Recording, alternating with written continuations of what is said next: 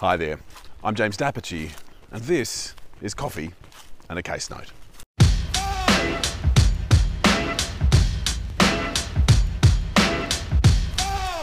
Team, today without a coffee, we are going to be talking about a reasonably successful company that was founded in the 1970s.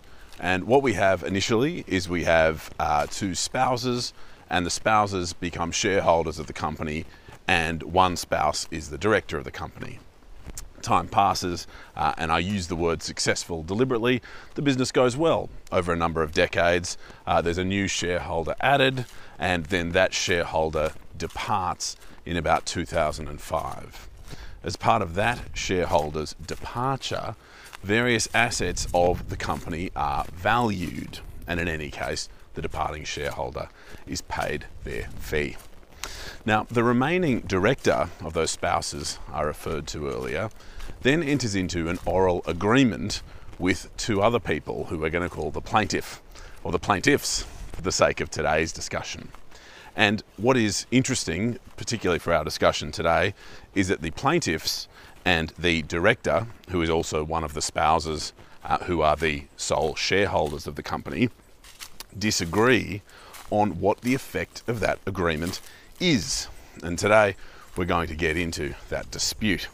Now, what our remaining spouse director, who is also the shareholder, says is, in this oral agreement in 2005, what I agreed was to accept the amount of 150 grand, and in exchange for 150 grand, I will give each of the plaintiffs, I'll give each of the plaintiffs a stake in the company's plant and equipment. They can each take 8.33% of the company's plant and equipment.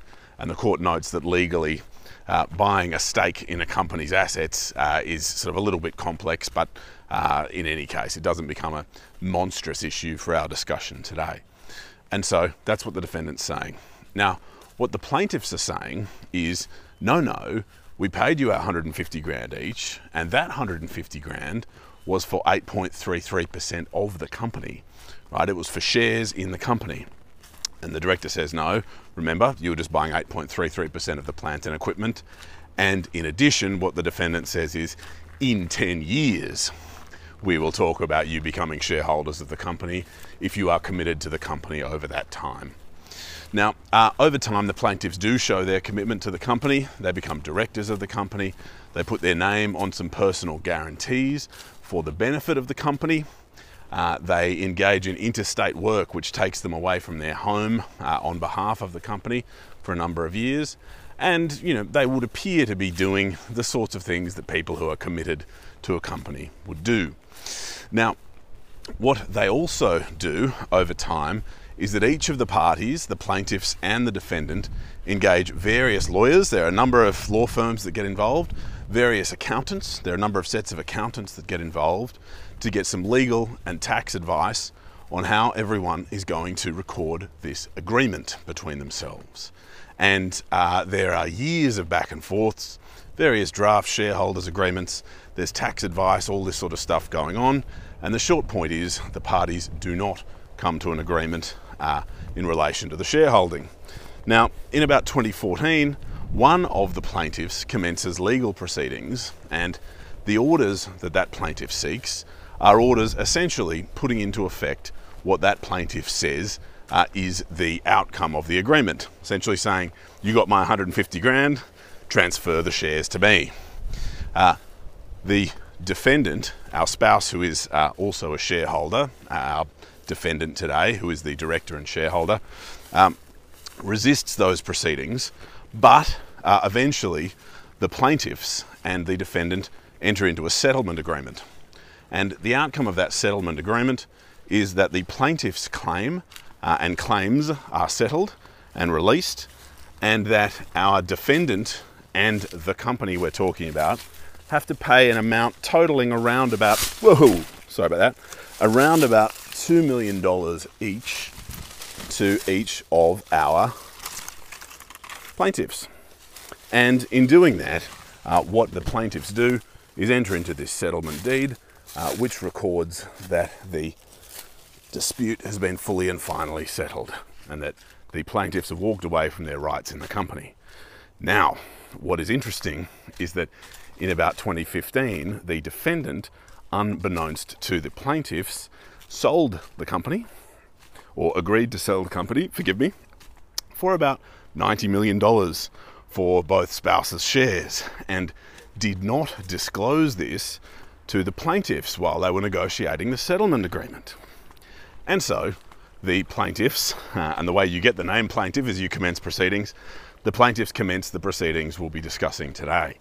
Now, the nature of those proceedings is the plaintiff saying, firstly, similarly to that initial set of proceedings, you hold 8.33% of the shares in this company on trust for us, for each of us, and so you ought to transfer them. And in addition, you caused us to sell our rights in relation to those shares for $2 million. We only got $2 million for our claim. That was a huge undervalue because the value of our claim to those shares should be considered in the context of this $90 million sale. And also there was a breach of a fiduciary obligation of you to disclose to us that you were engaged in these negotiations. Now, to give away the ending, they failed. And so let's dive into why. The court had to consider the nature of the oral agreement. And in order to uphold your argument for what you say an oral agreement that's been reached is, you must cause the court to be actually persuaded, to feel actual persuasion that your argument for the oral agreement is the appropriate one. And here the plaintiffs failed to do that. They failed to actually persuade the court that their effect of the agreement, which is to say 8.33% shareholding in exchange for 150 grand, was the deal. Now, they failed for a couple of reasons. One of the reasons was the court found that their evidence was really coloured by bitterness at missing out on the opportunity to be involved in this great big transaction that if they were shareholders they would have seen some return on. And one of them, interestingly, was the value of the plant and equipment. Because do you remember that the defendant made this interesting argument saying the deal was to take 8.33% of the plant and equipment. Wasn't for shares. In shares you'd have to wait 10 years. Now, interestingly, the 150 grand valuation was arrived at because that was about 1/12 or about 8.33% of the value of the company, I withdraw that, of the value of the company's plant and equipment at the time the defendant bought back his shares from that other shareholder. Do you remember that we discussed at the start of this note? And so the court had not much difficulty saying, well, the defendant's a pretty shrewd business operator.